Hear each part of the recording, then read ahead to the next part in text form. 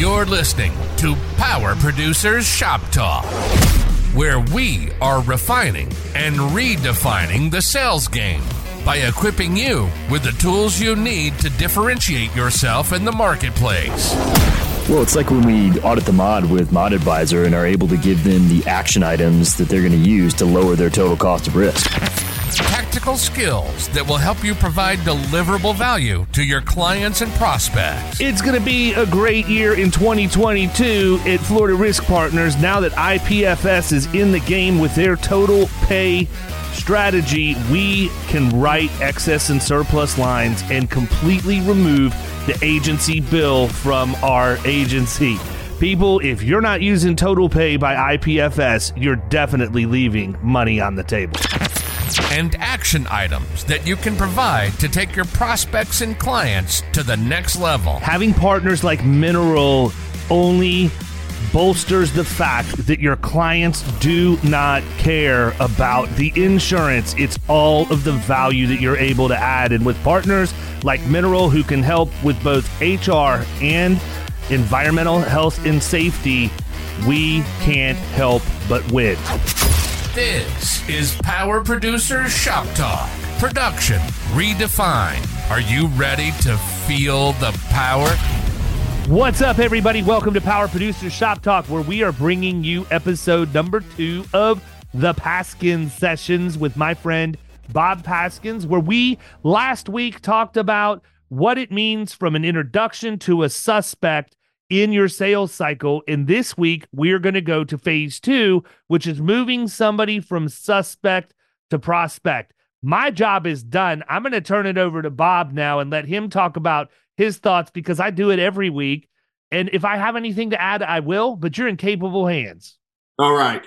Thank you, David. Great to be back with you for week 2 of this. Yes, as you mentioned, we are looking to move someone from the the suspect status over to the prospect status. So where are we? Where did we leave off? We led off with moving from a lead to a suspect, which meant that we had now set the meeting, hopefully with the buyer. And now we are setting the meeting with the buyer. What are we trying to accomplish in this meeting? I think that's the biggest thing that you want to figure out is what do we want to try to accomplish? What do we need to be able to move this from a suspect to a prospect? The best thing that I can do, and I saw this research, it was done by the Harvard Business Review, and they basically said, and I call this the rule of 2/3, which I love. The rule of 2/3 has 2 parts to it. Part number 1 is when you are meeting a potential buyer for this very first time, this initial meeting, you want to, in the rule of 2/3, make sure you are listening 2/3 of the time. You want them to be doing all of the talking. If you're doing the listening, great. They're the ones who are telling you about their company, about their situation, about what their problems are, all of that. And your goal is to listen. Part 2 of the rule of 2/3 is when you are speaking. So remember that 1/3 of the time that you're speaking, 2/3 of the time, it should be question-based, where what you are looking to do is continue to ask questions, to continue to dig down to learn more about them, their process, their situation, their problems. What you're trying to figure out is really, is there an opportunity here or not? You have to discover that because it could be one of 2 situations. There could be a problem out there, but you know what? They were told that they're supposed to get 3 bidders, and they're currently working with a guy already who they've worked with for years, but you're bidder 2 or 3 of 3. Well, great. If you don't find that out with good questions, then you are not really going to be able to move this properly from a suspect to a prospect. You've got to be able to ask these good questions. And the way you do that is by doing your research and preparing them before you go into the meeting. Mm-hmm. You can't go in and try and ask enough questions on the fly to where you're going to be quiet 2/3 of the time. You're going to fill the void by talking about yourself, which is the absolute worst thing you can do in the meeting. The other thing I would say just very, very quickly is we need to understand what listening actually means. There are too many people out there who think they're good listeners, but the reality is they listen with the intent to respond, not the intent to understand. You're just meeting this person, and you're just learning about their business. You don't need to go in and offer your opinion on something you're not anywhere near an expert on. What you do need to do is learn everything you can so that you can uncover what their problems are and then come back when they're a prospect and talk about how you're going to solve those problems for them. So it's not just about listening. It's the right kind of listening. And the only way you can do that is if you do your research that we talked about in the first episode, and you apply that through coming up with good questions to ask when you're in the meeting. Yeah, I completely agree with you. You have to do your research ahead of time. You have to show up prepared for this meeting because they will know. They will know if you are ready for them or not. So you have to kind of make sure, you have to figure out in your mind, what is the agenda or what is the purpose that I really want from this meeting? Because those will help you both research and tailor your questions moving forward. So for me, I have 7 things that I always want to make sure that I am doing in the suspect phase, in the prospect phase, and ultimately in the close phase. There are 7 things that I want to make sure that I do. And these are questions that I will work on as I am going through these 7 things. We don't have a whole lot of time, so I'll just kind of spit them out for us, and then we can really dissect them better. But the first one you have to figure out, number 1, is do they have a need? If they don't have a need, I like to say, if there is no need, then there is no need for you. So if you're sitting down and you're figuring out that everything's taken care of, they have no problem, they have no real situation. Funny enough, I'll pause right here. I'll kind of ask the question is, well, if there was no problem, why did you set up this meeting in the first place? And see if you can kind of break their ice.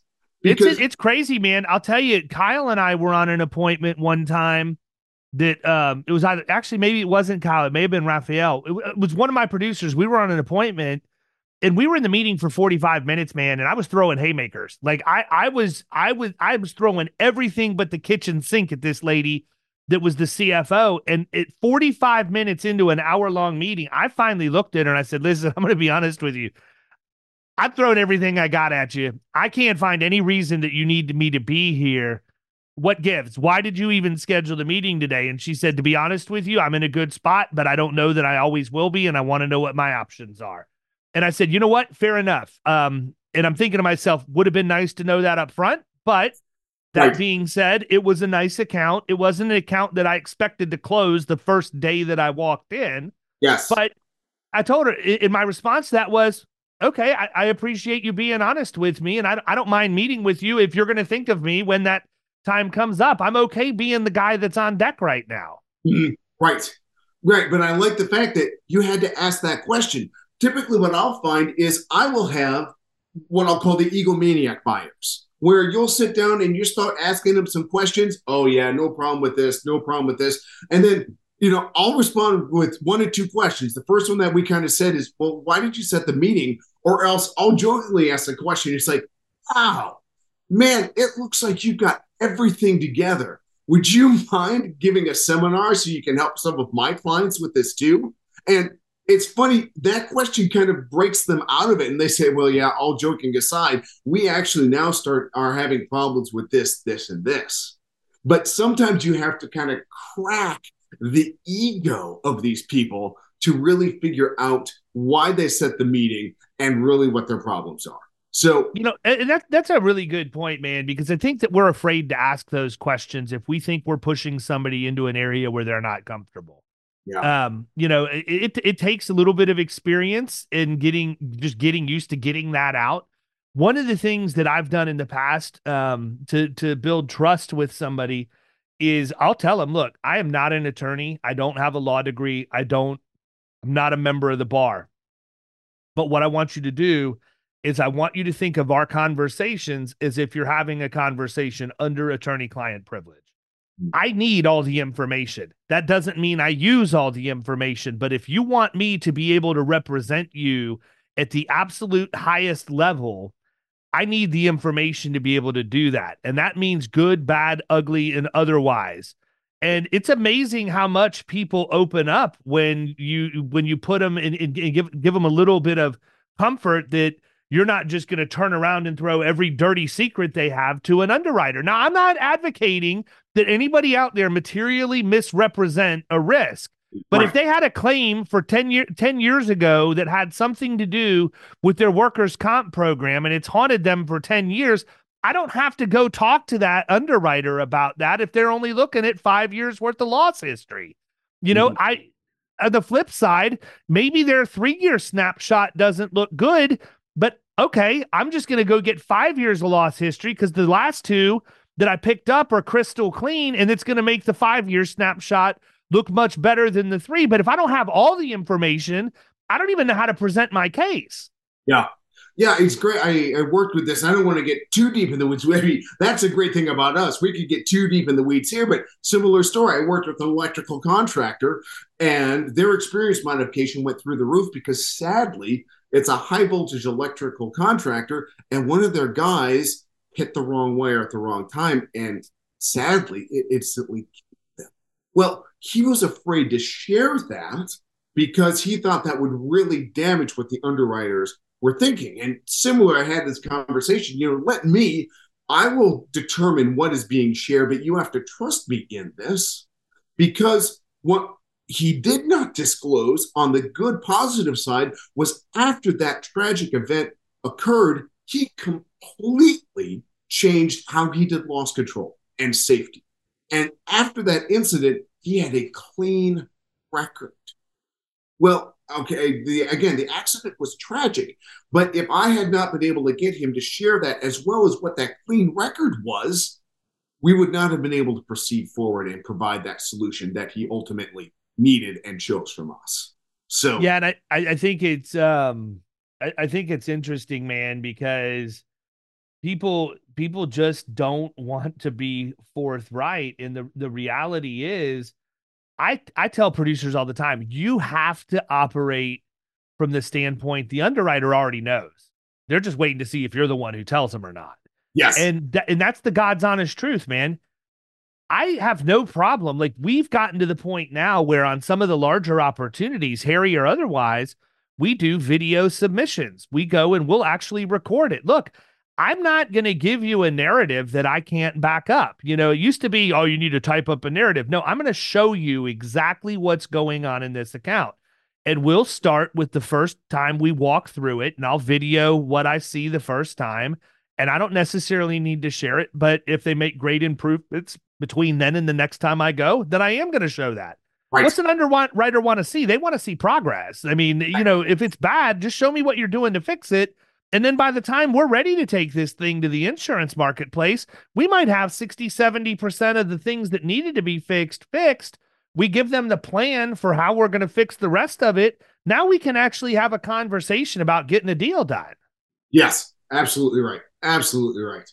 So kind of going back with this is, and we've kind of hit a couple of these where first of all, there's a need. And then one of the other things is, did we get all of the information? That's 2 of our 7 things. You have to make sure that you get all of the information. If you don't, you're missing out potentially on the opportunity for getting that sale. Terrific. Buzz through the other things. Another thing, we have to have a need. We also have to make sure we have a solution for that need.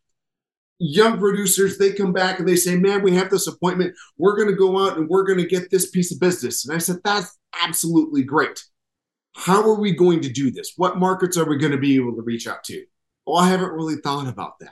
Well, do we have an actual solution for this individual that we can provide that will help them so we can end up winning the business?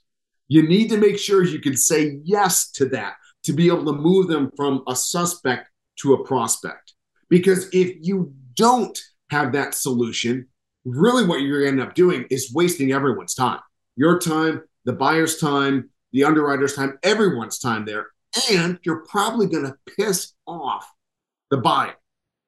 Just really tick them up so they're never going to want to ever pick up a phone call from you again. So you need to make sure you do have that solution in place. So great. We got that. Third one was the information. We talked about this. Next one is you've got to form a trusting relationship. The suspect or the prospect, the seeds have to be there to be able to form that. That's where that level of trust comes in. That's where that level of rapport comes in. The give and take comes in. They have to begin to trust you. You have to be able to trust them. You have to be able to build that rapport there. So that's number 4. Number 5 is this. At this point, the first meeting, you might be working with the final decision maker. You may not be. You might be working with someone who's collecting the information, maybe someone who's doing procurement, maybe someone who is the gatekeeper. Okay. What you have to figure out is who are the decision makers? All of them. You have to figure out who that is. Is this done by a committee? Is this done by the gatekeeper and the president? Who is involved in this? I love asking this question, and I learned this, I can't remember, probably from another sales trainer, which is always great to listen to other sales trainers do this. But their sales trainer said to me, and I love this question, it's who besides yourself is involved in the decision-making process? I love that question because it does not exclude the person that you're currently meeting with. It includes them in that. But you have to find out who the decision makers are to move from a suspect to a prospect. So that's number 5. Number 6, and we can go back and forth on this. I think it's vitally important, but you have to know what the competition is that you're facing out there. You have to know, do they have an incumbent? How strong is that incumbent relationship? How long have they had that incumbent relationship? If the incumbent is out there looking to move on to a new solution, great. Who else are these other players?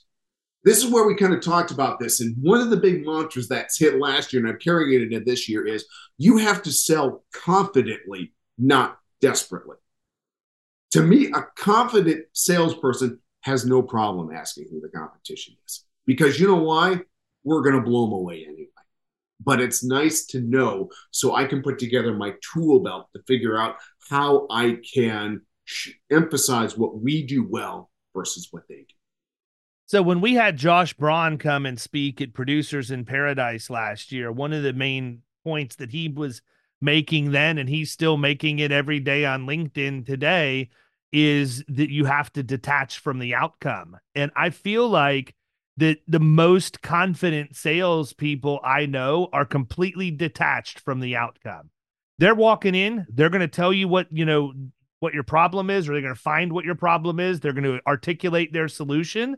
And if you go with them, great. If you don't go with them, great. It's fine. It's not going to matter. And, I think that's counterintuitive, man, to a certain degree to how we all came up, because we watch movies like Boiler Room and some of the Glenn Ross and some of these others where it's all about the hard close, the hard close, the hard close. It's amazing when you're completely detached from the outcome. People want to buy from you. They want to understand, like, wait a minute, this guy, like, hold on a second. Maybe this guy does have a lot of business. Maybe he does have really good clients in his book. Maybe I'd be better off like being part of that, because it appears I'm not going to be his only client, and I think that when you're younger and you have the pressure on you to validate, because you're on a draw or whatever else, you can really do a lot of damage, because that desperation comes right across when you're sitting at the point of sale. 100% of the time it does.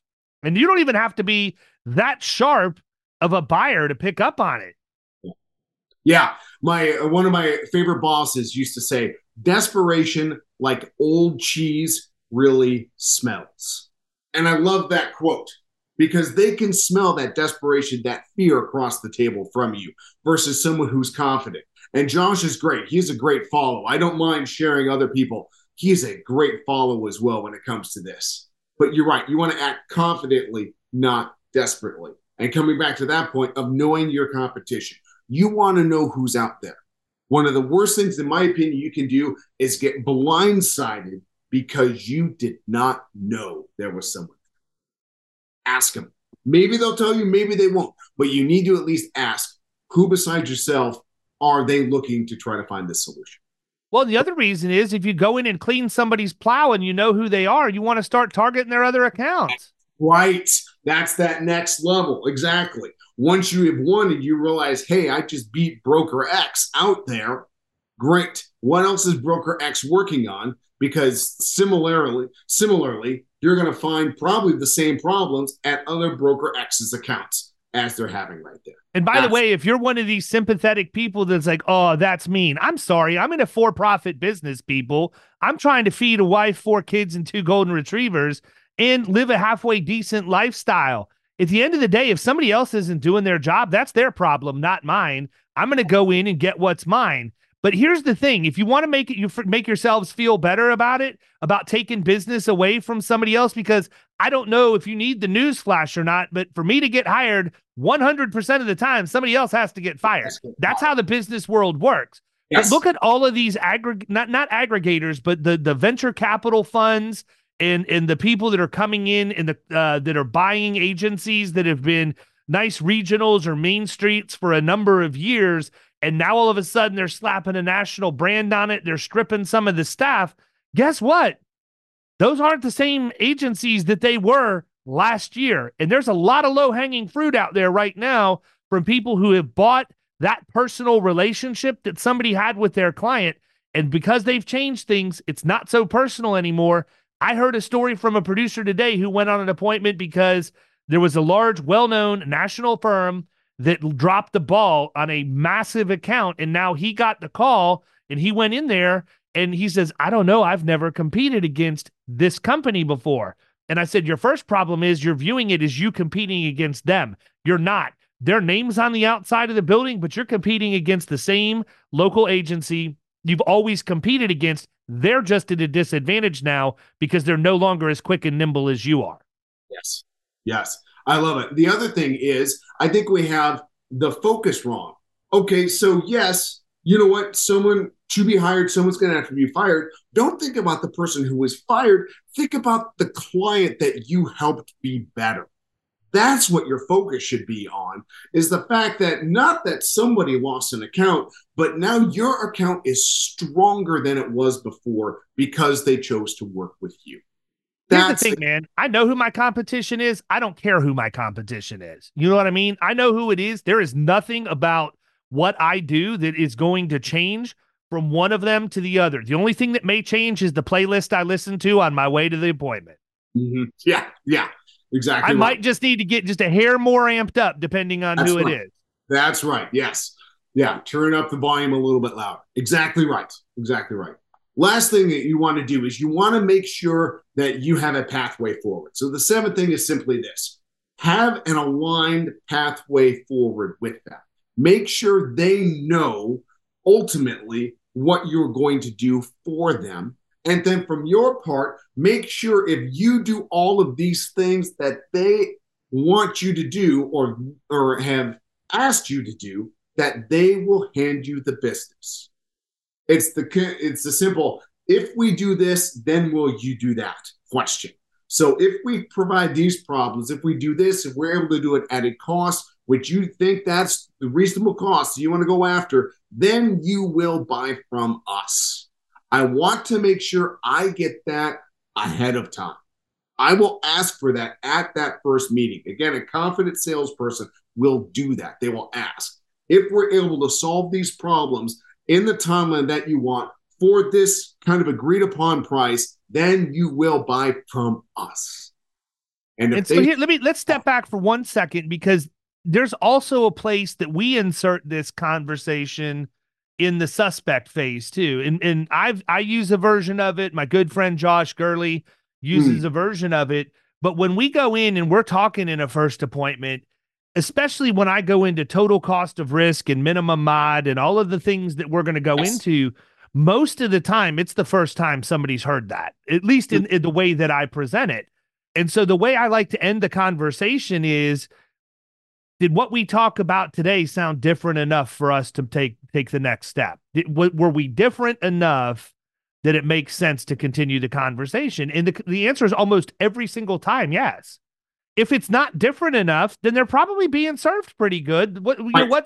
And I do, like, I respect and recognize there are people that are better than me at my job. There are people that are as good. And if they're on an account, I know with reasonable certainty, unless there's glaring pain that person's letting me know, I'm going to take every first meeting 100% of the time. But I'm going to find out if the second meeting should happen. That's as much to protect my calendar as it is to be respectful to the prospect. But we may find out, look, there's not a fit here. And if it's not different enough, we ain't moving on. Right. That's right. That's exactly it. And I think that's why, again, at the suspect phase where we are right now, moving them from suspect to hopefully prospect, I'm in complete agreement with you. You have to ask that question to see if they're going to take this journey forward. And if they aren't, you have one of two choices. Either you have to go back and see if you can find that value for them, or else you're going to realize they're not the right ones for you. Thank you very much. Shake their hands, walk out the door. Hopefully you can get the next one or get them the next time. But kind of in close, let me go back. The 7 things that I want to make sure I have to move them from a suspect to a prospect. Number 1, do they have a need? Number 2, can I solve that need?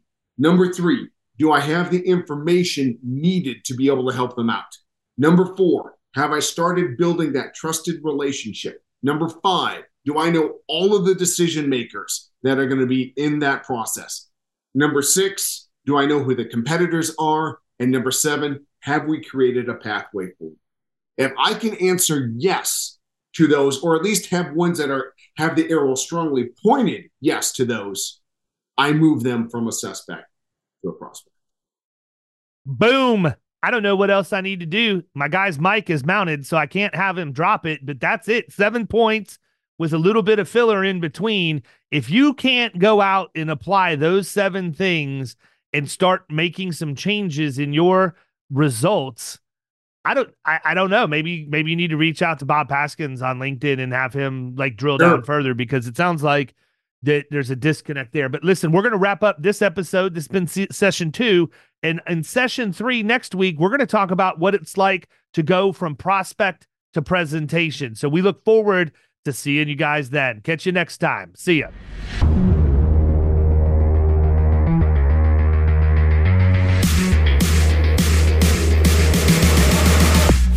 You've been listening to Power Producers Shop Talk. You can follow us at the Power Producers Podcast on Facebook and Instagram. And if you want to take your game to the next level, check out our commercial insurance training course at killingcommercial.com or visit Amazon to pick up a copy of our international best-selling book, The Extra 2 Minutes.